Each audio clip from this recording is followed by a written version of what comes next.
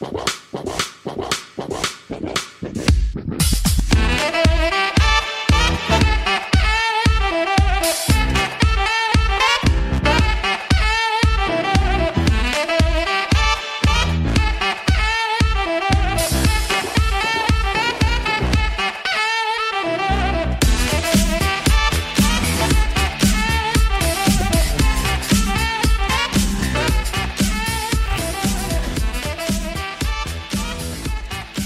is up, BA family, and welcome to another episode of the Breathing Air Podcast, where everyday action meets extraordinary mindset. I'm your host, Mason Bendigo, and thank y'all for tuning in to another episode. This is week 11. The weeks have flown by, and I thank y'all so much for continuing to show love and show support. For anyone who is tuning in for the first time, welcome to the journey. I'm so happy to have y'all. Today, we have a nomad, someone who has been a lot of places, seen a lot of things, someone who has lived out of a van for the last couple of years and currently still is, an avid traveler, someone who has a unique mindset and a unique outlook on life, a rock climber, a surfer, someone who has seen and done a lot of things, Clint Sanderson. I know that y'all will enjoy him and his perspective on life and his stories. Thank y'all so much. Comment, like, subscribe, share with friends if y'all are enjoying. Without further ado, Clint Sanderson.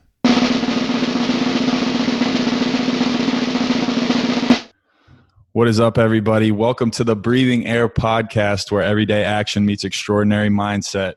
Today, we have a special guest. This guy has been all over the U.S., all over the world.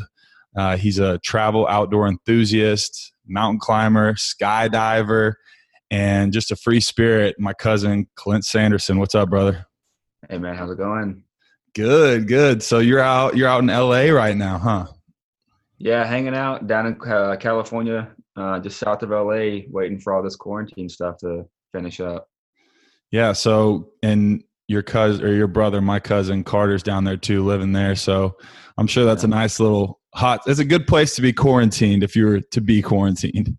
Yeah, it's not bad. Sunny and 75. I'll take it. That's right. So what you been doing? Hanging out, hitting the surf? Yeah, I've been here for about a week or two, maybe 2 weeks now. Just been going out surfing every day, diving, starting to get into that a little bit of free diving, and just hanging out. Water's nice and warm down here. I just came from Washington where it was freezing cold. So this water down here feels like bath water to me. Yeah. I went to the lake the other day and we jumped in and it was freezing. It had to be probably like 50 degrees. It was considered cold tub temperature. Yeah, nice. There you go. Yeah. How is the water though when you're down there? Is it pretty clear? I'm sure it's pretty clear.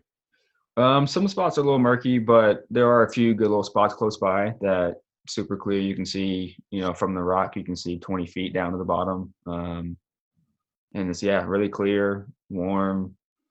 It's just perfect, man. It's perfect. Yeah. You recently got the haircut, I see. You had the long hair there for a while. Yeah, I chopped it all off. Actually, donated it this past year. Like 20 inches or something like that. Yeah. When I say long, people, it was long. It was Captain Jack Sparrow on there. Yeah, it was long for sure. It was like down my butt. That's awesome. That's a good cause, though, that you were able to, at least put it to something. That's a good cause for sure. Do you miss it? Sometimes. I don't know. It's interesting. I do feel like people are less friendly now that I have short hair. Like when I had long hair, everyone was like, "Hey, what's up, man? Like, how you doing?" Yeah, it's they like wanted to talk. They're like, "This guy must be cool. He's got super long hair." Yeah. Do you feel like any personality change whenever you cut it? Because I feel like my buddy had long hair too, and then he cut it, and he was like, "I don't know. I feel kind of different now." Maybe. No, not at all. That's funny.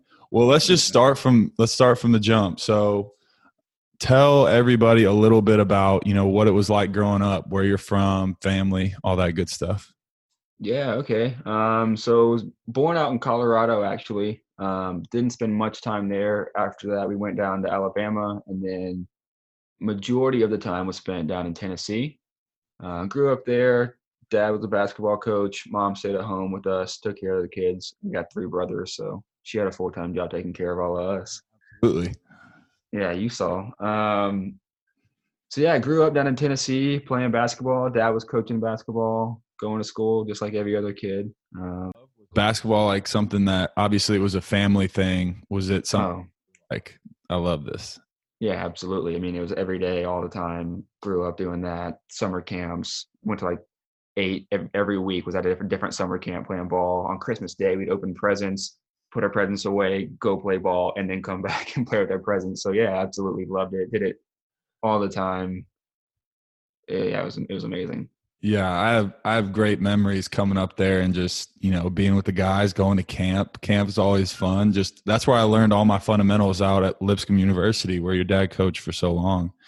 Yeah. It's always a good time. And he's at Henderson, right? Henderson? Faulkner. No, he's down at Faulkner in our Montgomery, Alabama now. Montgomery, out in Mhm. Faulkner. That's awesome. So you started with basketball and then, basketball family, and then you started forming kind of like your own identity. So when did this start coming about? So I think it was like eighth grade year. I was getting really serious into basketball, and I even held myself back in eighth grade just to grow. Because I was super short and still am to this day. The growing plan never worked out. It never happened for me. But stayed back in eighth grade to try to get a little bit better at basketball and hopefully grow. And then it was that year, God, I don't know if it was like 8 years ago, 10 years ago. I have no idea how long ago that was. But It's a while. it was that year I was actually out hunting with some buddies and flipped a four-wheeler and cracked two ribs and collapsed the lung and ended up in the hospital for a couple of days and missed that entire second eighth grade year season of basketball. And so it was during that time that I because before then I never did anything else. Like it was basketball, basketball, and more basketball. That was it. It was there was nothing else. I hunted a little bit, but not much. So it was during all of that I got out of basketball, started doing other things. And that when I kind of found out about the military and started having thoughts and ideas about going that direction, like, if basketball doesn't work out, if I can't get things back on track, what am I going to do? Because I had no other plan. It was basketball. It was go to high school, play ball, go to college for scholarship and play ball, go to the NBA, play ball, Yeah. retire, and like commentate on basketball. That was the plan. I hadn't even thought about a second plan. So it was during all that when I kind of started looking for other things just in case. Yeah. And what about the military kind of sparked your eye where you're like, man, this is something I might be into? I actually met a guy who was a Marine, and just hearing his talks and conversations about it and how much it meant to him and how much of a purpose that he felt from it, was like, man, that's really cool. Like, because basketball, it was about me and it was about making money and being rich and having a big stinking house. That was, but then just like a different light, like military, it's not about you so much. For some reason, just in my mind, I mean, I'm sure anyone can agree to this, but it just seemed like a greater purpose, seemed more fulfilling maybe to get something out of it that way. No, absolutely. And it's crazy that sometimes injury or something like that has to happen. So you can kind of be like, whoa, maybe this isn't a life thing. Like maybe I need to look at some other options here. So Right. the very thing happened. And then you had some health complications. I know that kind of stifled that plan a little bit. So you want to tell us a little bit about that? Yeah. So actually, on my 17th birthday, I left home, went up to Virginia. I enrolled myself into a military academy, Fort Union Military Academy up in Virginia, and moved up there and was up there doing that for about 2 months and loved it. Oh, love it now. Glad I went. Maybe not at the time, but was doing that and just loved the structure of it, loved the discipline of it. The focus of it was great. I actually got really strong up there. Went from like 150 to 165, 3% body fat in like 4 months. Yeah. Just really intense and absolutely loved every second of it. But Um, we were working out one day and just my arm just like went numb and just turned completely like black and blue down the shoulder. And I was like, Sergeant, I don't think this is normal. Like my arm's like completely black and blue and swollen and bruised. Turned out I had like the muscle in the rib in my shoulder had pinched off the vein. It's called thoracic outlet syndrome. So no blood could get in or out of my arm. It completely just closed it off. So they had to go in, remove the rib, create some space. And the artery was so damaged that they had to go into my leg and pull an artery out of my leg and replace the one in my shoulder. It was like a 15-day ordeal. Tried to keep it from my parents at first, tried to not tell them about it. And I was like, no, I don't tell them about it. Just like, let's just fix this and then get back to it. But then after like we found out that how serious it was, they were like, you're only 17, so we kind of have to tell your parents. So your mom's on her way up here. And I was like, oh no, knowing she was gonna flip out, just absolutely freak. But yeah, so 15 days in the hospital and just that was the end of that. Another injury, the military was like, we can't, a little liability issue. Maybe try again in a couple of years. We'll see what happens. And so yeah, that was the end of that chapter. They know what's that stemmed from? Was it, so going to happen or? It was from working out too much. So it's very common in lumberjacks and baseball players. And also the doctor said skinny white women, but I leave that one out all the time. Is that the closest to skinny white women? Yeah, the skinny white women might have been what caused it. I don't know.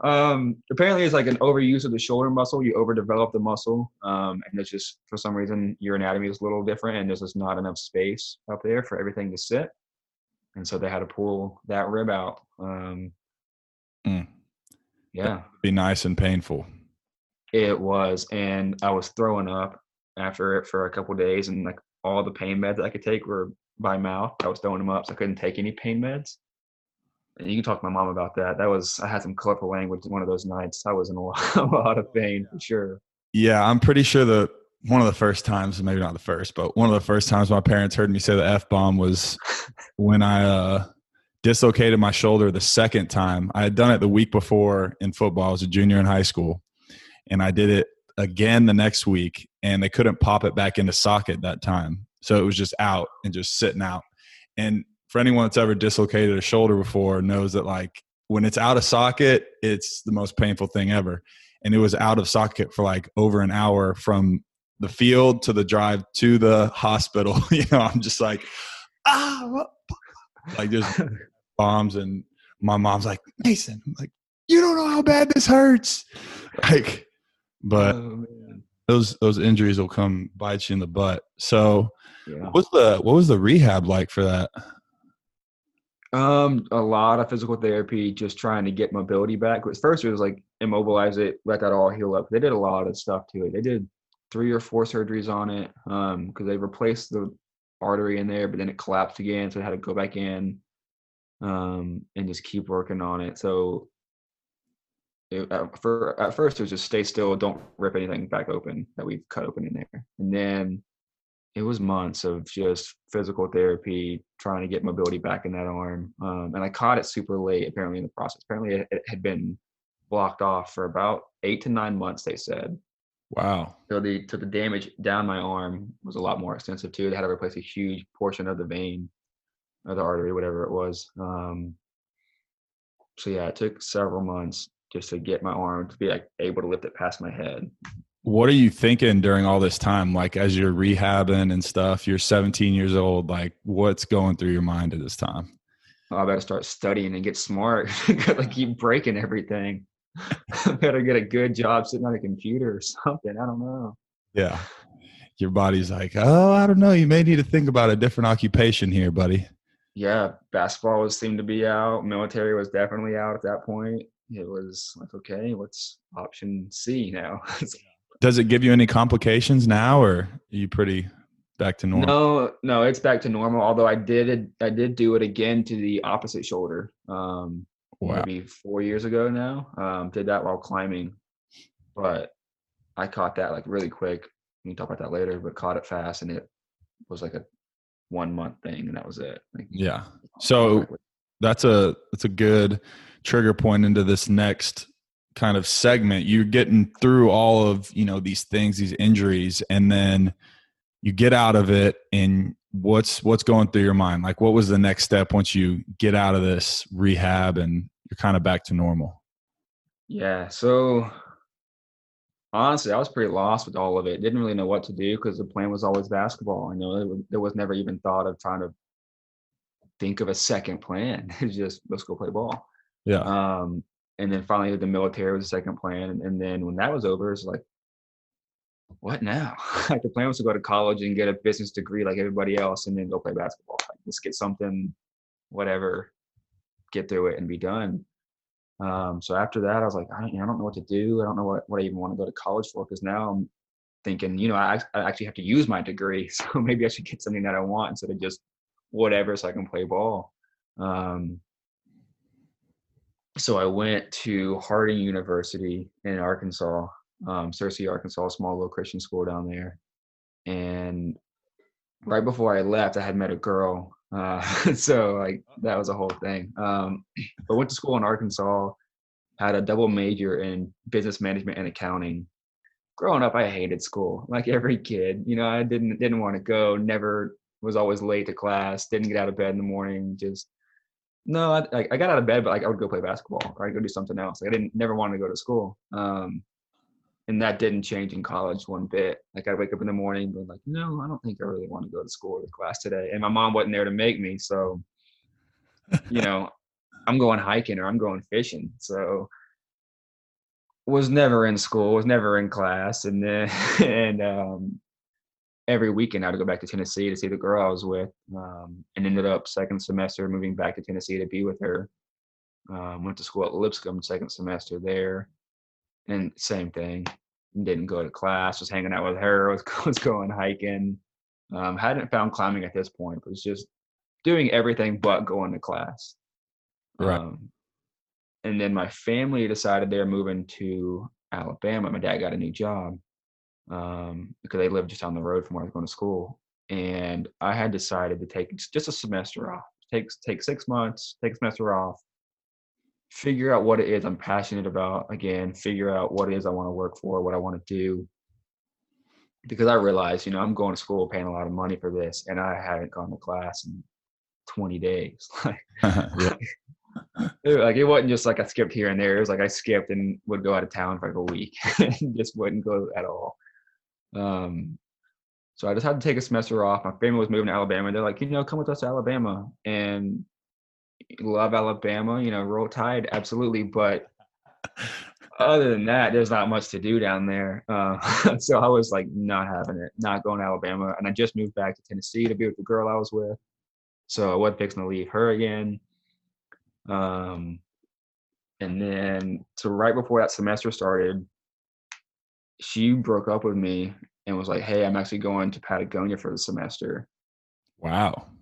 And I was like, oh, sweet. Thanks for the heads up. When do you leave? And she's like, tomorrow. I was like, cool. Wow. Sweet. So now, like, my family's gone, you're splitting. Also, I had bought a German Shepherd at this point. Dumb idea, just whatever.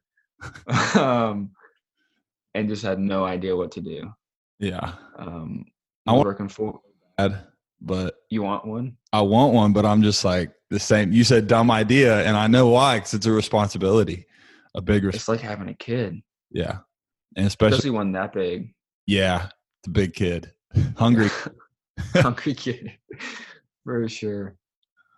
But yeah, so I had him, and so with the German Shepherd, you can't rent an apartment anywhere because it's an aggressive dog breed. No one's gonna let you rent. Yeah. Trying to find a house that's cool with the German Shepherd being there is hard to do. And I was working part-time at Home Depot in the lumber section, just doing that just to make a little bit of money. And for a bit there, I was just kind of bouncing around from place to place, living in people's houses, sleeping in the back of my Jeep just because when I didn't have somewhere to go, which was not at all like that. Ended up going a whole different direction. We'll talk about that. Sleeping in my car. And I thought, I'm just trying to find a place. I'll sleep in the car for right now. No big deal. I'll be done with this pretty soon. Um, but then ended up getting a job at a climbing gym. Never had, like, I'd gone climbing one time maybe at the gym. I was like, this is cool. And then went again. I was like, this is so sick. Like, I really want to do this. And then I was out west and saw the Grand Tetons. I was like, oh, I want to climb that. Okay, well, I got to learn how to climb. What if I just get a job at that climbing gym back in Nashville? I'll do that. And then I'll go climb the Grand Teton. That was like the thought. It was no like, oh, I'm going to become a climber. It was just, no, I want to go hike this thing. And I found out that you had to know how to climb. So I went and got a job there. And about a month into that, maybe 3 months after my family had left, a buddy of mine was like, hey, why don't you just buy a van instead of your Jeep and like sleep in a van? And I was like, what are you talking about? What do you mean sleep in a van? No. And this was like before it was cool, van life, Instagram, all that stuff was a thing. This is like 5 years ago now at this point. And I was like, no, but live in a van, what the heck? No way. He's like, well, I'm doing it. You should like get a van, build it out together. So that's what we did. We both bought vans. I think I bought my first van for like $1,000, put a little platform in there, threw a bed in there, threw my dog in there, and started living out of a van and climbing. And yeah, that's kind of what started that. And that just completely spiraled from there, just took off. Yeah. That's Like, kind of how that. so this just crazy idea of, hey, I'm going to live in my van. And this guy that you met, did y'all start just going around places and hiking, or like, where would you park that thing? Yeah. So I met him at the climbing gym, and it wasn't even an idea. It was like, I'm out of options. Like, I got this dog. I don't know where to go. I'm sleeping in the Jeep and this sucks. Like, trying to sleep with all your stuff and a full-size German Shepherd in the back of a Jeep every night. Just like, oh man, this is ridiculous. This is so difficult. Like, and trying to cook food and keep food in there too, and like live full time. And I was like, I got to find a place. Did you just have one He's of like, those man, burners, or? yeah, it's like a little camp stove I would cook on. I'd pop the trunk open and just cook up some ramen noodles. It's super simple stuff. Um, but yeah, my buddy Akshay, I met him at the climbing gym. He's from India. He was like, you just buy a van, man. It's like, I was out west. I saw some guy doing it out west. You should totally do it. We should do it. And so yeah, we just bought vans and moved in. And we parked. So at first we parked behind the gym that we were working at. They didn't seem to care, and that's where we stayed most of the time until they were like, "Yeah, we can't have you guys sleeping in the parking lot." And so then it was just random streets, side of the road somewhere, just for the night. Walmart parking lot was awesome. Truck stops, well, you name it, stuff like that. So we kind of slept. Did you have any crazy nights or experiences where you're like sleeping in the van, like someone comes? I've had several. Yeah, I've had several. Back in Tennessee, when I first started living in the van, I was like, maybe this isn't the safest idea. I didn't tell my family at first. I didn't tell them. I just took the van home one day with me. My dad was like, "What in the world is that thing?" Because it was a junker. It was a total just 1992 GMC Bandura, and it was like all beat up, just like crimson red color, and it just looked rough, but it ran. That's why I bought it, and it was cheap, so I bought it for that reason. And then I just accepted the fact that it was gross and nasty and kind of grungy, and so I put shag carpet down just to kind of add to the effect, because why not? And yeah, when my dad saw it, he was like, "Dude, what? Like, what are you doing? What is this thing?" I'm like, "Yeah, this is where I live. Like, this is awesome. This is it." Yeah. So what did they think you were doing in that window where you're like living out of the van? Were they, or sleeping in the Jeep? Like, did they think that you were staying with someone, or did they know, or did you keep that? Well, I was staying a little bit with my buddy named Andrew. I was staying with him a good bit. Sleeping because he was kind of living out a little further from where I was working. So every now and then I just sleep in the Jeep, but was going to his place every now and then. And they thought I was just there all the time, full time with Andrew, living at his place. Yeah, I didn't really tell them about the van. They just they saw it one day, and then my dad flipped, and he's like, "That's a Friday Night Light skit. No one actually does that in a van down by a river." Yeah, they weren't thrilled on it at all at first. So what's like one of the crazy stories that, like, did you have any? I'm sure you do. Oh, right. Sorry, lost that thought. Yeah. So when I first started doing it, I was like, this isn't probably the safest idea. 'Cause my parents kind of freaked me out once they found out, and my mom was like, you need to carry, you need to have a gun on you or something. And so I was like, okay, fine. Like, I'll get a gun, I'll get my carry permit. And so I had that. And living in a van in Tennessee is miserable in the summertime because for those of you, anyone that lives in the Southeast knows that in the summertime down there, it's like 90 degrees, it's like 80 to 90% humidity, and you just, even if you're sitting outside, you sweat. So having the van parked outside all day, the car just bakes all day long. And you go in at night to sleep, and it's just like 1,000 degrees warmer. So, and you just sweat all night long, and it's just disgusting, and you hate it. So there was one night I was so sick of it, and I was like, you know what, that's it. I just opened the side doors because like it's just too hot. I can't. I'm sweating bullets. It's just gross. And so I opened the side doors, and around like 3 o'clock in the morning, I just hear weird noises. But you always hear weird noises when you're living in a van parked on the side of the road. But for some reason that night, I'm like, this is even extra weird. And I wake up, and there's three guys walking over towards the van, and they're like, I see them, I can hear them, and they're like whispering to each other, "Hey, is anybody in there? Do you see anybody?" "No, I don't see anybody." Okay. Do you see anything in the van?" "No, I don't see anything."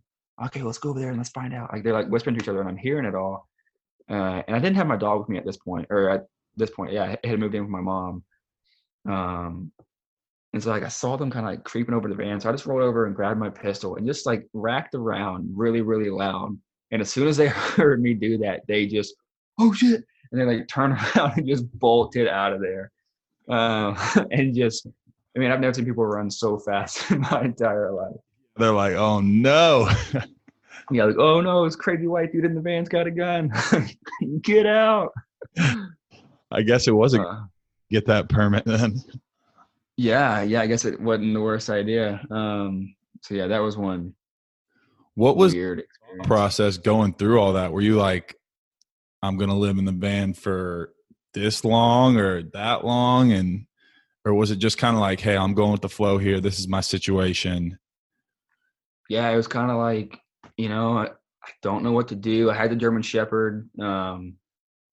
This is just kind of the way things are right now. This is just what I'm doing. And then once I got rid of the dog, I was like, maybe I should get an apartment now, maybe get a place now that he's down with my mom. But just I actually kind of loved it. Like there were parts that really did suck and parts that still do really suck. It's not all fun like it looks on Instagram. It's mostly fun, but it's not all fun. Um, but just really started enjoying it and was like, because like for a minute there, my bills not paying rent was like I was living off $400 to $500 a month. Like I had no expenses, and like Yeah. as a 20-year-old kid making money and being able to put a bunch of it away and save a bunch of it and only living off $500, I was like psyched on it. To me, that was a lot of money. Like I was like, this is sweet. Like I'm saving money, only living on $500 a month. I'm eating a lot of ramen noodles, but Yeah. it was nice. And I was traveling quite a bit. So I stayed in Tennessee for a while with the van, just traveling around Tennessee. And occasionally I'd go, travel outside, but still like, I didn't grow up traveling. That wasn't a thing. We went down to the beach in Alabama, but that was it. My dad isn't big into traveling or hiking or leaving the house or anything except for golfing. So we didn't do much. I never had done it before. But yeah, I was just like, this is just what I'm doing. And then ended up really loving it. So where's some of the first places you started traveling? You had this experience with mountain climbing and you're like, okay, I want to put this to use. Is that kind of how it came about? Yeah. So I started climbing indoors. And then about 3 months after climbing indoors was like, this is sick. I want to like make more money doing this. So I became a guide.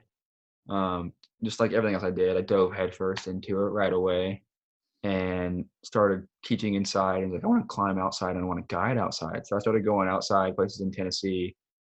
And then the first big trip I took, a friend and I drove all day from Nashville all the way out to Boulder, Colorado, to go climbing. And that was like the first big trip in the van.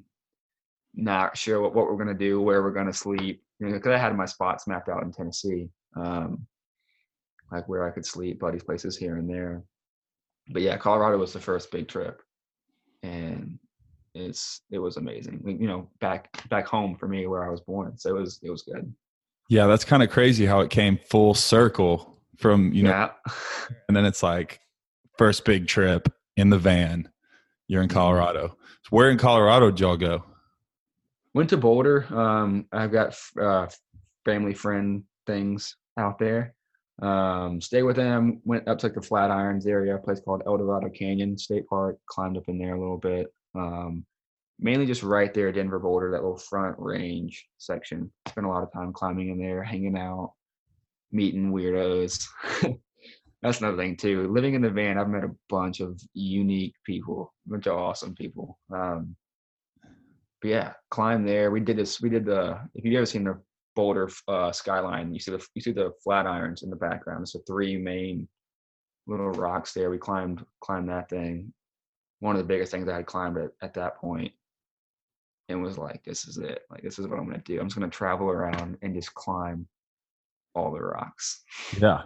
Yeah, absolutely. So are you doing like free climbing stuff, or was it with harnesses and? So yeah, so free climbing. Yeah, so stop me too if I use any vocabulary or like any climbing slang. That's like, what is that? Stop me, I'll explain it.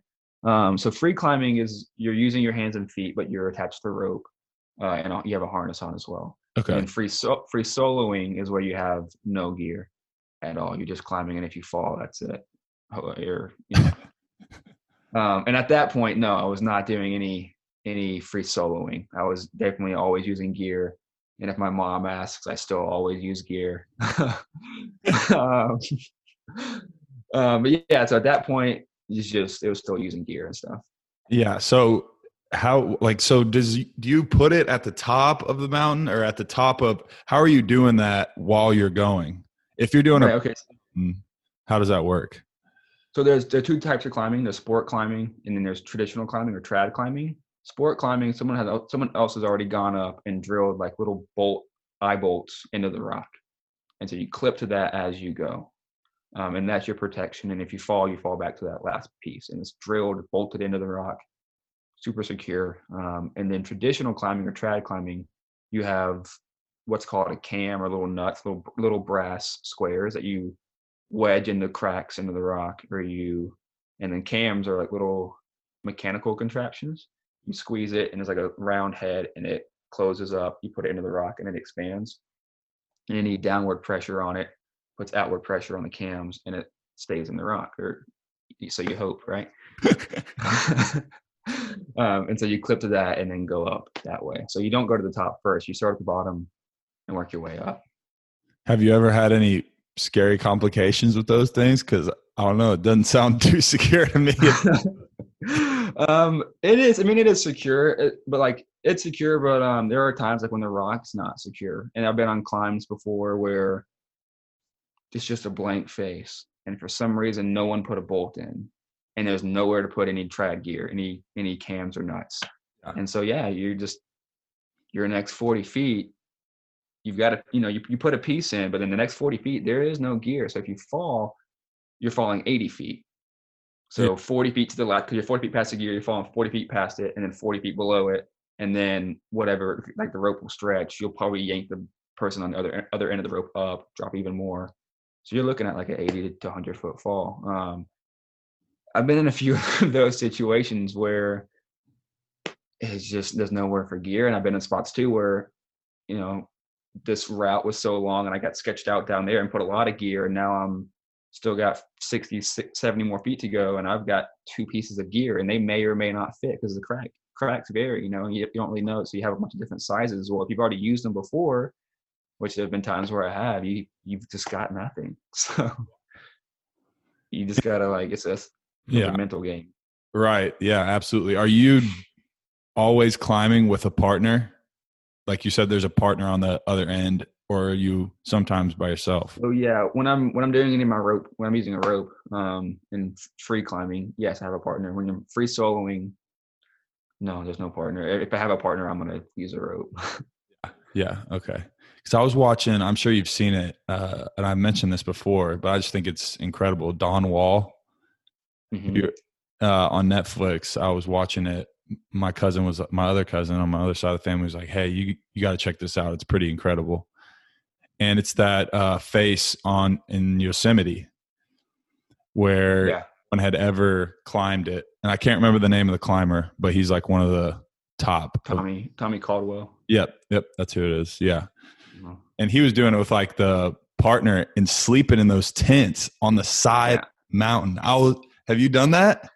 I haven't. So it's definitely on my to-do list. Most of my climbs that I've done it in a day. I've been able to go up and down. Or there's been a few climbs where there's like a small ledge, like a rocky ledge. So I just clip myself into the wall and step on the ledge, but never on, those are called portal ledges. I've never stepped on one of those, but definitely on the to-do list for sure. That just looked crazy to me. Like sitting on the side of a mountain and you're just in this tiny little tent. I don't even know how to set those things up. I'm like, that was one of the craziest things to me. And the whole, like, obviously them climbing it is incredible. I think it took them like 2 weeks, but the actual like sleeping in those things, I mean, you'd be used to it with the tight spaces, but gosh. Yeah, no, it's cool. I don't know. For me, it sounds awesome. Just wake up and have that view right there, and you're just halfway up a wall. And I love the exposure. That's like one of my favorite part of the climbing is when you come around to like a rocky edge and there's just nothing but air beneath you, and it's just you and the rock, and it's pretty great. I love it. There's like that weird combination of adrenaline and dopamine when you're like doing something you love, and then it's, kind of like for me, like a football game or something, you got that adrenaline before a game and you love it and it's something that you enjoy. So you have that dopamine too. And then the combination of those two is a thing. I'm sure that is what climbing is. Yeah, it is. But it's also like it's different in the fact that you have to like keep it under control as well. Cause like the consequences, if you like let that overwhelm you and get way too jittered out, like can be serious. So yeah, it's the same feeling. It's definitely there. You feel it. And when you're done with the climb, it like spikes for sure. Yeah. So are you doing any type of deep breathing stuff or like, before when you're up there and your heart's racing or something, is there times where you have to kind of step back and say, all right, take a deep breath, relax? Oh, for sure. Yeah. Sure. Absolutely. Yeah. Like I do a lot of yoga too. So I learned breathing techniques doing that.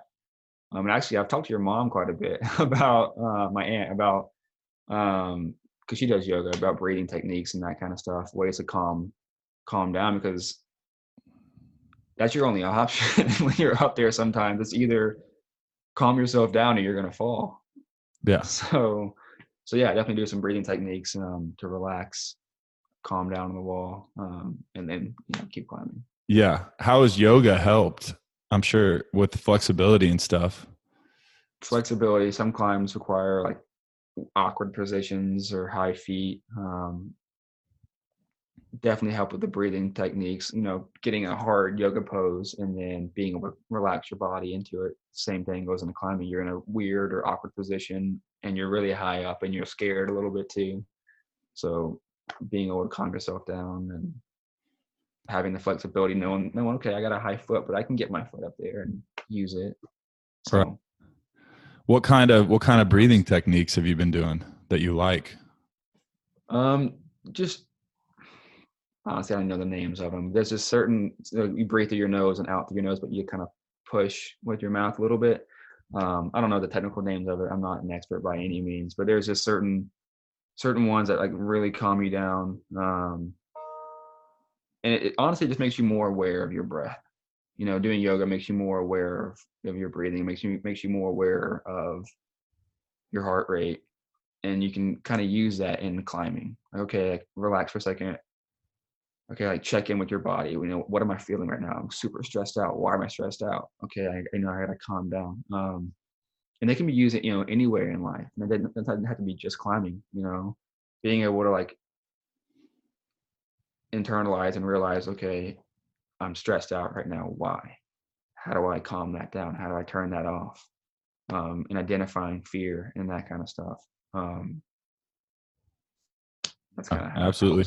There was this one technique that I really liked. Like I said, I'm no expert in breathing techniques, but one of my old strength coaches would teach us after we did like a heavy, intense workout, we would kind of do some stretching and stuff. And then we would sit there and put our hands on our stomach and lie on our backs, and we'd breathe through our nose and out through the mouth, but you'd belly breathe. So you wouldn't let your chest rise. You would just let your stomach rise. So all the air was through the stomach and then out through the mouth. And there's a nerve called the vagus nerve, which gives off, don't quote me on this, but it basically helps your body relax, and it lowers your heart rate, and it, helps you calm down. And it's good for, if you're in high intensity training and your heart rate's really high and you want to kind of get it under control, or if you're just stressed out from a long day and you just got in a fight with your girlfriend and chill out before up, or you can't sleep at night or something like that. I use it all the time at night whenever I'm trying to wind down and my head's just all these thoughts or things from the day are going on and I just need to calm down. I'll do that deep breathing through, the stomach and out through the mouth. But speaking of that, I've started doing some meditation stuff at the beginning, a little bit before the beginning of the year. Have you gotten into any type of like meditation kind of practices with all of this? I've always wanted to. I've never gotten too into it. Any of the meditation that I've done has all been like guided meditation. So I'll find like an audio somewhere, or I'll go to like a class and they'll have it.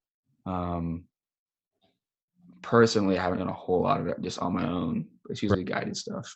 Yeah, the stuff that I've done is guided too, but I started trying to get off of the guided stuff and listen to just certain like binaural beats or things. I usually only do it before I go to bed to like help me wind down. But I also think it's big for like manifestation stuff. Like when you're in that state of mind and you're super relaxed and the only thing you're thinking about is your breathing, and your body is basically shut off and your mind is shut off and you're just kind of there. When you can get to that state and you can start thinking about those things, I think it's a good way to, end the day. Because I think, that manifestation stuff is real, and it sounds kind of hippy dippy sometimes, but if you practice it and you get good at it, just like anything else, I think it actually does help a lot with a lot of things. No, for sure. Absolutely. Yeah. It's something I definitely want to get more into. And you say hippy dippy, I got some of the hippiest friends ever. So I get it. I'm sure a lot of your van friends are incredible at meditation. Oh yeah, absolutely. Meditation, yoga stuff, aerial silk yoga, all that. So yeah, for sure. Yeah, well, that's super cool. I want to start getting back into yoga more, because after football, it was, more heavy lifting and like I got to put on mass and I got to get bigger, faster, stronger. And all those things are still true. I still love doing that stuff, but I've had 2 ACL surgeries. Like I told you before, dislocated my shoulder. Like that flexibility would maybe prolong me from having to get a total knee replacement or something along those lines, down the line. So you got to think about those things. No, for sure. And I did a lot with my second shoulder injury. I did a lot of yoga to help with that, because you wreck your body and you're done. That's something I've definitely learned. Stuff is hard. Everything. Yeah, it is. And then you can't do what you love, and it's just, you're constantly in pain and it's not fun. Yeah, absolutely. I have a buddy that's really into hot yoga too. And I've never done one of those classes, but I really want to. I'm just afraid on how bad it's going to whoop my ass. Because I know it's going to. I'm going to be in there just. Oh, yeah. Pinched. Yeah, I've done it once. It's intense. It's intense, but it's good. You come out feeling like, all right, I'm ready for today, man. I'm ready to go. Yeah. But yeah. So what's some of your favorite spots that you've been able to travel to? I know I see all the time, you're always on the move with the van. So how long did that stint with the climbing company go? And then where did you kind of wander off after that? Yeah. So 2015 is about when I moved into the van. 2016 is when I started doing like more further trips and was gone for like weeks here and there. And then 2017 is when I left Tennessee for good. I got a job climbing and repairing cell phone towers. And that was like work was all over the country. So they would fly me to wherever the work needed to be done. I'd work for 20 days and then they'd fly me wherever my van was. And I'd have 10 days off. So I was able to travel all over because of that, a little even more so. And probably my favorite spots, Moab, Utah, is probably top of the list. It's bizarre. If you've ever been there, you get it. But like anywhere I've gone, I've been able to compare to somewhere else. Like, oh, this place is kind of like that. This place is kind of like that. If I were to compare Moab, it's what I would imagine Mars is like. Okay, it's just completely different. It's a whole nother world, and it's like an adult playground. There's climbing, there's base jumping, there's highlining. And base jumping is where you just jump off a building or you jump off something that's some structure and pull a parachute. And then highlining is you have like a loose piece of webbing line going from one point to another and you walk across it. There's like great spots for that there. There's great spots for like kayaking. And there's a bunch of weirdos living down there for sure in the desert, just hanging out and then just playing and having a good time, having fun. So yeah, Moab, loving Moab. Santa Cruz over in California, it's probably some of the best. That's where I learned how to surf. I spent about 6 months sitting over there learning how to surf, and it's incredible. As long as you don't get in the way of a good surfer, because they will let you know over there for sure that surf culture there is still strong. And if you mess up someone's wave over there, they'll let you know about it and ask you nicely to leave. Yeah, like, dude, you just messed up a good opportunity. Go into surfing a little bit. Like, what was the process of learning that? Because I've tried a few times, and it is not an easy feat. No, it's not, and I'm still not great at it, or not. I wouldn't even say I'm good at it. I just love it and do it a lot. January of 2018. So I guess as soon as the tower job was over, I moved to California and didn't know anyone there. And I still wasn't doing a whole lot of free soloing. So I was like, what do I do? I don't have a lot of people to climb with. Working for REI, I was guiding out there for them. But it was kind of all over the place. I didn't have like one home base of people that I hung out with all the time. So I was like, well, I don't really have any partners out here to climb with. So, and also like I'm getting my tax return here in a few days. So, what else do you do when you're in California? You surf. So honestly, I just got a board, bought a wetsuit, and just decided I'm going to go paddle out into the ocean and figure this thing out. I had no idea what I was doing, had no one to teach me about it, and spent about a week drowning basically in the ocean, just getting munched, and just slowly picked it up and met people along the way who knew what they were doing, or people were out there watching me surf, took pity on me, like, hey, I see you're having a hard time with this. Try this little technique and see if that works better for you. And I love it. Just something about surfing, man, it's just cool. Like climbing's amazing. I love climbing, but that line is always there. Anyone can go do it. But when you're surfing, you catch that wave. And once that wave is over, like that's it. Like that was your wave. And the fact that like the gravitational pull from the moon creates the water to come up, and then the water hits the surface, what's on the surface, and creates that wave, like all connecting and like tapping into all of that. For me, that's unreal. It's unreal. It's a whole different feeling, a whole different experience to be a part of that. Yeah, absolutely. I remember, I think it was 2008, if I'm not mistaken, but my dad used to work with a guy by the name of John Alvarez. John's son is Jay Alvarez, for those who don't know. Yeah. I'm sure a lot of people know he's quite famous. And we went and visited John and Jay in Hawaii. John at the time was working in a coffee shop, and I remember that he had his surfboard on the back of his Jeep at all times. And my dad said, hey, John, why do you have your surfboard on there all the time? He said, well, if I'm, coming home from work and I see a good wave, I want to hop in and catch it. And they lived on a perched up house overlooking the North Shore, which was where all the, huge waves came. And I remember, like, I'm young. I have a picture of me, Jay, and Maddie from way back when.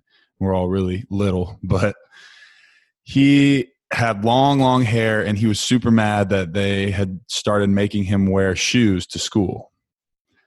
And he just looked like a little Tarzan running around. He was like, come on, like, let's go down and go to the ocean, because their house set up on the hill, and you could climb down these rocks and you could jump into the ocean and kind of swim out. There was a little cave you could swim into, just really cool spot. So I'm following Jay, and he's just, jumping from rocks, like his feet are just metal at this point. And like everything I'm stepping on, my feet hurt so bad. I'm like, dude, who is this kid? And so we go, and at that time he had just started doing all the video stuff, and he probably doesn't even know who I am at this point, but it was just cool, seeing how his passion for starting to take pictures and videos and stuff like that then evolved into something huge, Yeah. But I just remember that surfing story, because John always was just like, hey, if I'm coming home from work and I need to catch a wave, I just pull off and I put the surfboard in. Like, that's a great way to live right there. That's a great way to live. But yeah, that's good stuff. So you also recently got into skydiving, right? Yeah. And how is that process? Because I know you can't just solo skydive right off the jump. Oh, you can. You totally can. Well, I guess it depends on where you're at. But where I was, if you want your first jump to be solo, all right. But just know what you're getting. They don't recommend it. Like, here's your waiver, but you can. Yeah. Here's your waiver, but you can. We don't encourage it, but if you want to sign it, go ahead. But wow, not how I did it. I did my second jump solo. Okay, that's way big difference. Is there a limit on that? Because I feel like I'm too heavy to, or what is there a weight limit? No, it's not. There is for tandem, I think, but so basically the way it works, they have different size parachutes, different sizes, called a canopy, and it's like weight to square footage ratio is how they do all that. So the heavier you are, the bigger square footage of your canopy needs to be in order to safely do it. So anyone could do it. But the process of getting into it, so I went and jumped my first time, did it tandem. I was like, that was cool, but like my adrenaline peaked so high and it was over in like 2 seconds. And I'm like, did that just happen? Like, I don't even remember any of that.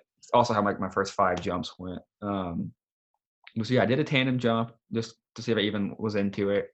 And I had a buddy who was really into it, who just kept pushing me. His name's Jacob. He's like, bro, you got to go skydiving. Bro, have you gone yet? And like every day would call me, did you go skydiving today? No, I didn't go today. Okay, well, I'll call you tomorrow, ask again. And just was like relentless. And he's like, dude, you've got to go. Because he wants to base jump. He wants us to go climb towers in Moab and places like that and then jump off of them and fly back down. So he's like, you got to learn how to skydive first. I don't want to take you base jumping if you can't even skydive. So I was like, okay. So I finally went skydiving. You do like an 8-hour class. And they tell you how to do everything. But that's the thing with skydiving is you can't really practice any of it without just going and doing it. Like, that's the only way to practice it. Now you can go into those wind tunnels and practice your falling, but like the hardest part is, and like the most dangerous part is landing the canopy, landing your parachute. And it could be, and that's what my coach told me. He's like, hey, it's like free fall, don't worry about it. Okay, like you're fine. Like you can't hit anything. There's nothing for you to hit. So like don't worry about it. It's like it's the landing that's really hard. I was like, cool, all right, good to know, thanks. And so yeah, you do your first, I think 4 jumps with 2 guys next to you, and then you do your next 3 jumps with 1 guy next to you. And they just have you do different things each jump, different maneuvers, backflip, front flip, spins, what's called tracking. That's where you fly across the sky, and you gotta like pass it all. So you can fail different jumps, and you gotta redo it. And you gotta like know how to pack your parachute. And man, my first parachute, I was packing it, and I was so nervous. They gave me like the biggest parachute, and it had so much like material just like everywhere, and lines were like all twisted up everywhere. And the coach was like, "Hey, drink beer." I was like, "Yeah, I drink beer, but I gotta do this." Like, hang on. I was like so focused. He's like, "Here, drink this," and he hands me a beer, and I chug it. He's like, "Here, now chug this one." He hands me another one, and I chug it. He's like, "Here, now sip on this one and pack your parachute." So I'm like, kind of feeling buzzed, but like I'm packing my first parachute, slightly intoxicated. And I was like, "You're watching me, right?" He's like, "Yeah, I wouldn't let you jump it if it's not good." But so I packed it, stowed it all away. He's like, "Sweet, it's cool. Let's go jump it." So I jumped my first back parachute that way. Oh man, probably not the greatest idea. I won't say who it was that did that or where I was, so I don't get anybody in trouble. But yeah, the first parachute pack was packed intoxicated and jumped intoxicated as well.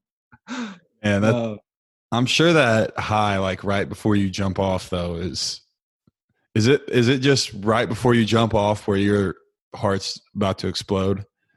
yeah, because once you jump, you're like, well, I've Too, already done it now. Too late to go back.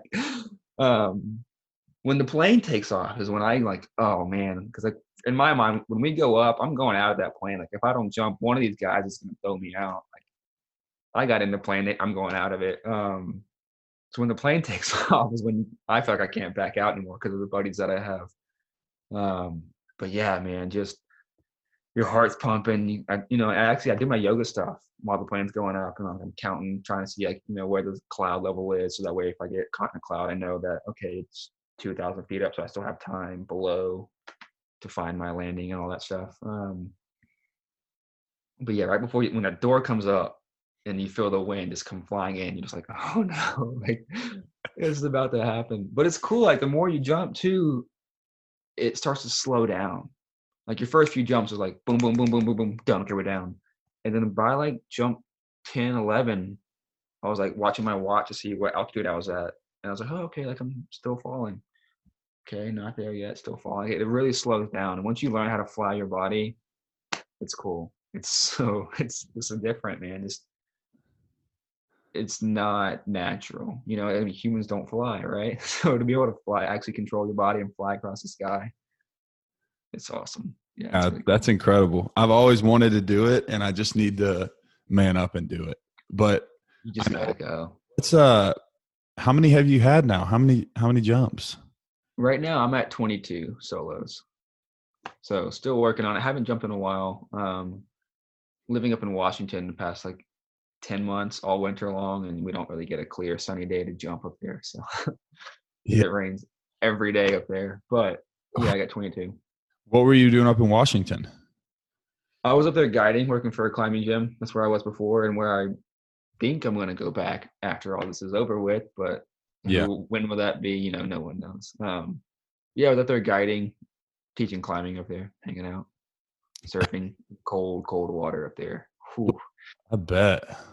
Yeah, went surfing one day up on the Strait, which is like the very top part of Washington, and it was like 19 degrees outside and 47 in the water, and we're walking through snow to go out to the surf. It was really cool. Yeah, I went and surfed in that. It was good, great waves, man. So we went out, but Was it really like is there different? Can you tell difference in waves when you're in different spots in the U.S.? oh yeah, absolutely. I mean, the temperature doesn't affect it too much. I mean, maybe it does. I don't know. I know winter storms push in bigger waves. Again, all my surfing is self-taught and reading books and watching videos. But yeah, so like what's at the bottom of the ocean affects the way the wave is, the way it breaks, which is why North Shore, like you were talking about, is known for having great waves. It's because the way the swell pushes in and hits the bottom just right. It's like usually reef bottoms that hit very consistent like that. So yeah, every wave is different. Even in the same spot from day to day is different. I've seen some videos of guys like 50 foot, not even bigger than 50-foot waves, and they just look like a tiny speck. Oh yeah. And you're just like, Mother Nature, take me. If you fall I'm not surfing that. those swells, I feel like you'd just be tumbling and tumbling for just. Yeah, you're down for a minute. If you come off in a big wave, you're going to be under for a second. Most of those guys can hold their breaths for quite a long time. Oh, I bet. But your foot is attached to the board, right? Yeah, so some people do that most of the time. On big waves, I've seen people not attached to the board because the board can just get dragged through, right? So some people don't wear leashes for bigger surfing. Some do. It all varies. It's kind of what do you want to do? Right, personal preference. Because they're like the thought was, you'll get pulled down, but your board's gonna float, so you can just climb up your leash, and that gets you out of the water a little bit quicker. But the last thing you want in the big wave is to get hit by that board. Or the last thing you want in any wave is to get hit by a board. So some people don't wear a leash because of that. Yeah. And I know that you went, so somewhere in here in this journey of places, you ended up in Hawaii for a little while, right? Yeah, that was the most bizarre, non-planned out, and I don't plan out a lot of stuff, but that was the most non-planned out move in the world. God, where was I? I think I just left Washington for the first time, maybe 2019, and just didn't know where to go. I was like, I don't know. I don't have a job lined up. I'm just kind of traveling for a bit. Was up in South Dakota climbing, and then went down to Nevada and outside of Las Vegas and Red Rocks was climbing. And then a friend of mine was like, "Hey, I'm living over in Maui. You should come over here and try to get a job on the sailboat." I'm like, "Okay, cool. Like, where would I live?" She's like, "I don't know, but come on." And so I was like, "Okay, well, I'll apply first."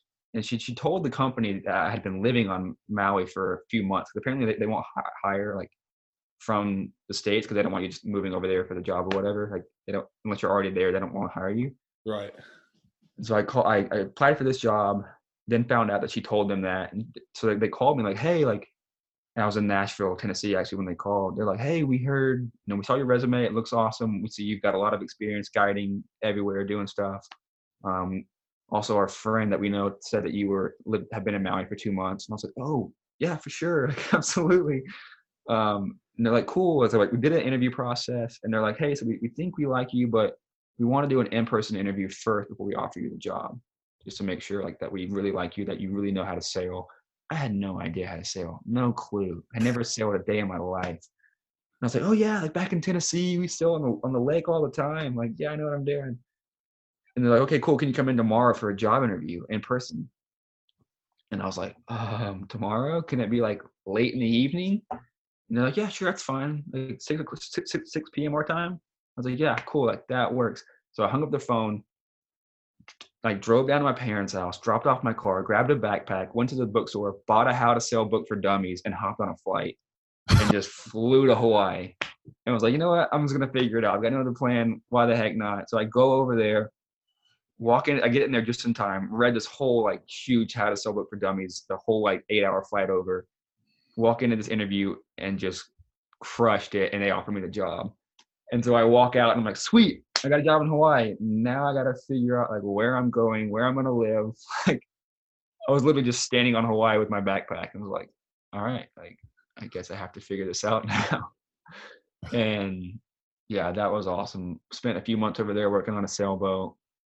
Found a little shack just up the road, maybe a 2-minute walk from the beach, and was just there all the time, hanging out, surfing, working on the boat.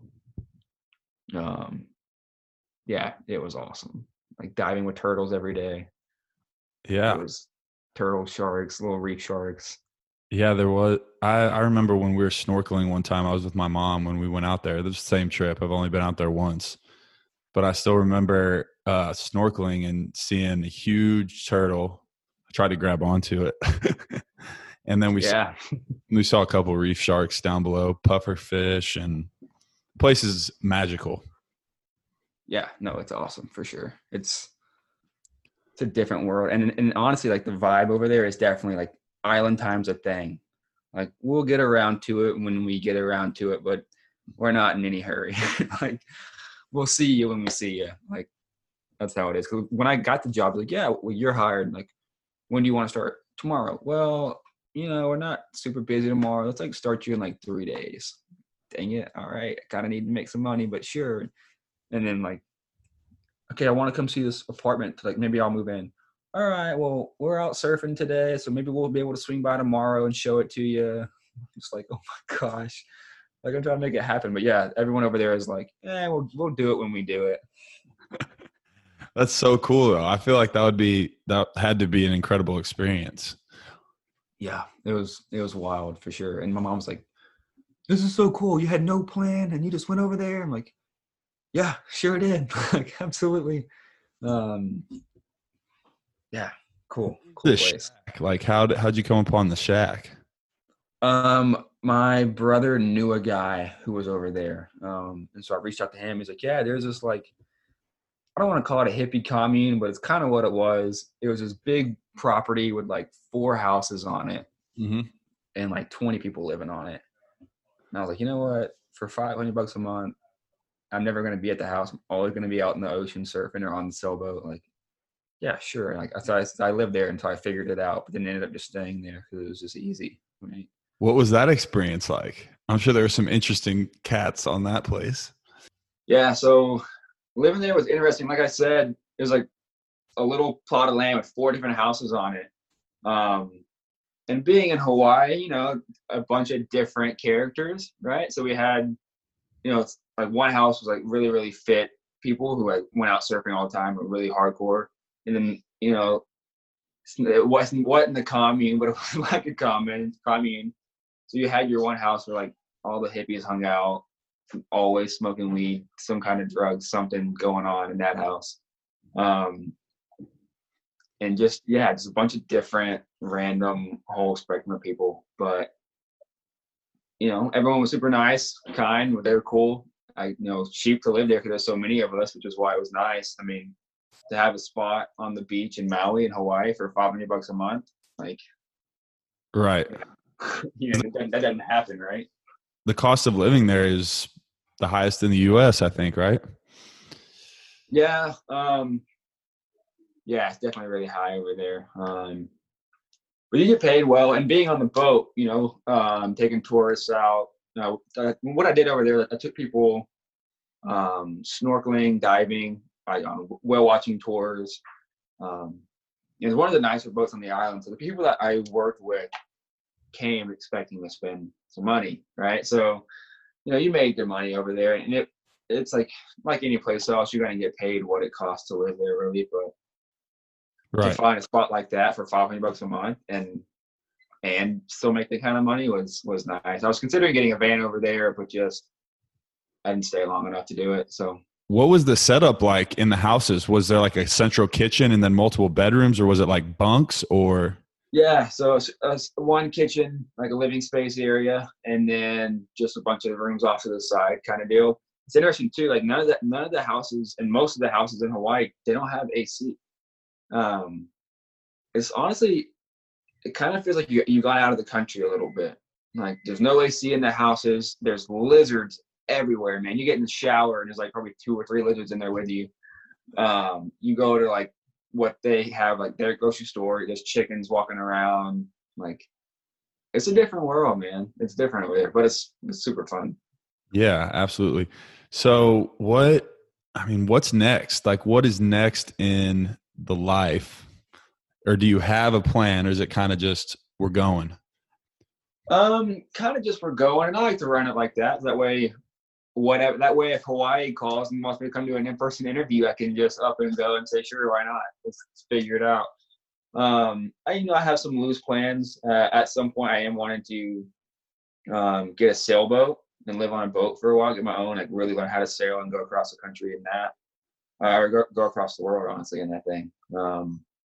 But I just bought my newest van, big van, doing a full build out on it, solar panels, kitchen, refrigerator on it, everything, the whole 9 yards. So I'll probably hang in that van for a couple years before I sell it, travel in that too. Yeah. So still just sowing the seed. Yeah, just traveling, learning, meeting people, making connections, trying to figure stuff out. Like I said earlier, trying to get into freediving a little bit. Started that when I was in Hawaii, but then up in Washington, wasn't much of that going on. Right. So freediving, you're just from the top, one breath of air down for as long as you can, right? Yeah, one breath of air down, as long as you can. Don't pass out. Yeah, I'm sure those breathing techniques that we went over are huge when it comes to that stuff. Yeah, so there's like a lot of techniques. It's called breathe up techniques. Things you do before you go down to kind of get your body prepared for the carbon dioxide buildup and everything. And again, what's different about freediving, like with climbing and surfing, you can control your breathing, and your breathing is what you use to calm yourself down. But when you're free diving, you can't do that. Like, you can't breathe. Like, once you're under the water, that's when you're freaking out. You're not really freaking out when you're on top, sitting there hanging out, but it's when you're underwater that you no longer can use those breathing techniques to calm yourself down. So the whole different psychological aspect to it as well, which is I'm still working on. What's the biggest thing that you've seen as far as living out of the van and, you know, traveling in this idea of wanderlust that you obviously have? What's like been your mindset? Like what about it prior like attracted you to it, and what now is keeping you locked in with the idea? Yeah. So like at first, you know, it's just, this is kind of what I got to do. I don't got nowhere to go. Van, sure. You know, and I've always been one for just, sure, well, you know, go try it and see what happens. But just the simplicity of it, just being able to go where I want to go, when I want to go there. And I've got friends who call me too, like, man, I wish I could go the places that you go, but I just can't afford it. I'm like, I don't know what you think I do. I don't make $100 million a year. Like, I don't make a lot of money. Like, these people make triple what I make. Right. But I get to do that because I don't have an apartment. I get to do that because I don't need, you know, a new outfit every other weekend. Right. Like, I don't go out on Friday nights and party. Oh, sometimes, but like, you know, I don't spend that kind of money like that. And just the simplicity of it and being able to see all the places and go everywhere and meeting people. Cause like, I don't know, you might be able to relate to this, but I grew up down in the Southeast where it's very strict, conservative, you know, Bible Belt. Everyone kind of thought the same way, right? There was no different way of thinking, or you weren't there really. Like, it was all very similar. So that is really attractive to me. Meeting people who have a different thought process, a different opinion, and not just like, oh, that's their opinion, they're wrong, but actually listening to people, you know, this is what happened to me, this is why I think this, and trying to, you know, understand, like, there's more than one way to do things, right? And if we all did it the same way, which is kind of the way back south, it's not as exciting. It's kind of boring. It's just, okay, cool. Like, yeah, you and everybody else does that too. Cool. I don't know.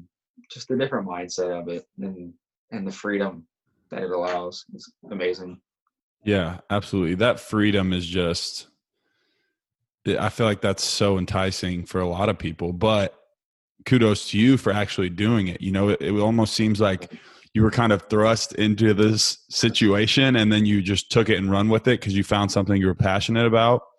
Yeah. But a lot of times people would love to do what you're doing now, but they just don't take that step off the ledge, you know?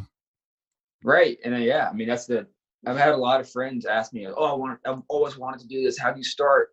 Well, you start by doing it. Like, and that's the thing too. Like, I didn't, like, how'd you figure it all out? How did you have it all planned out before? Oh, I didn't. Like, I'm in it for 5 years and I still don't have it all figured out. Like, you just kind of, if it's what you really want, you just got to go do it. Like, that's all there is to it, you know? Like, there's not this everyone that started something started from exactly where you are. Like, they didn't have this background of, you know, oh, guitar, for example, you don't pick up a guitar and you just can be able to play like, you know, Jimi Hendrix. No, that Jimi Hendrix one day picked up a guitar and was like, what is this thing and how do I play it? right. And he'd practice and practice and practice, and then he was passionate. Then, you know, things happen. But that initial step off the deep, like, how do I plan for this? You can't plan for everything. Like, you're never going to be able to plan for everything, no matter how hard you try. Right. No, and even now, like 5 years into it, I'm still running into challenges. Like, because, you know, especially now with the quarantine, I've always had somewhere to go shower at the gym, you know, easy, state parks, go park there. But now you can't be in state parks. You can't go to certain places. Public restrooms in Oregon got closed down for a minute, and that got interesting. I had nowhere to go to the bathroom for a hot second. So that was like, all right, cool, cool. So yeah, there's no way to plan for it. And like everything, you're probably gonna suck at it at first. Like, I didn't get good at climbing just one day. I was pretty terrible at it when I first started, but I loved it. But I absolutely loved it. And so I mean, same with, I mean, if you're great off the couch at anything, good for you. Awesome. That's sick. But personally, when you suck at it and you have to really, really work for it, I think that's when you can really appreciate it, right? You really appreciate what you have because you work so freaking hard for it. Right. It's a lot more rewarding than something just, handed to you. Right. For sure. Yeah. So where can everybody find you? If they want to find you on social media, if they want to check out your Instagram is awesome. I just was checking it out before the show. Yeah. It's got some cool pictures on there. Yeah. So it's just Clint_Sanderson is on Instagram. I'm not on it much. I used to be on it quite a lot, but lately I've been lacking.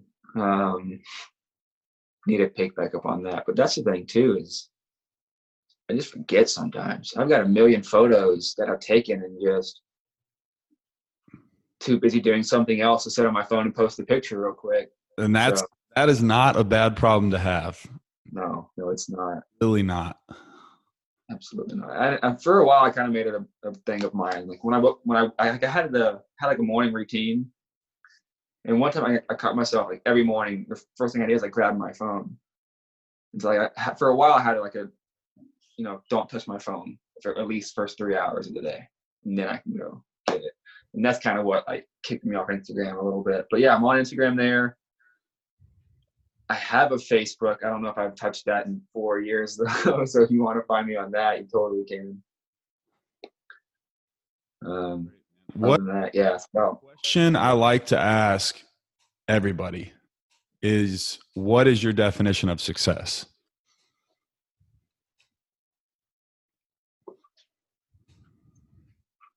I think my definition of success, and again, that's very different for everyone. If you ask even my family, I'm not very successful because I don't have much, right? I got enough to fit in a van, even less than that. But for me, it's being happy and content with who you are and where you are. And it's that simple. It does not, for me, and this is different for everyone, but for me, it's just all it is. If you're not happy with where you are and what you're doing, then you're not very successful. I don't think. Yeah. Someone might disagree with me, but I think if you've got the biggest house and all the money and you're unhappy, I don't know. I couldn't call that a win. Right. Absolutely. And that's why I always ask, because I think it varies so much. It's not always about material things for some people, or maybe it is, or maybe it's not about, the big house or what you can go travel and see, or it just depends and it varies. And I think that what you said is good because it makes it unique to each person by saying, you're happy. Are you happy doing this? And are you comfortable in your own skin? And I think that's a good way to put it, for sure. Well, Clint, man, thank you so much for coming on the show. It's been awesome. And I know a lot of people are going to really enjoy this episode. There's some great stories and stuff in there. So really appreciate you coming on and glad everything's going good. Yeah. Thanks for having me. Appreciate it.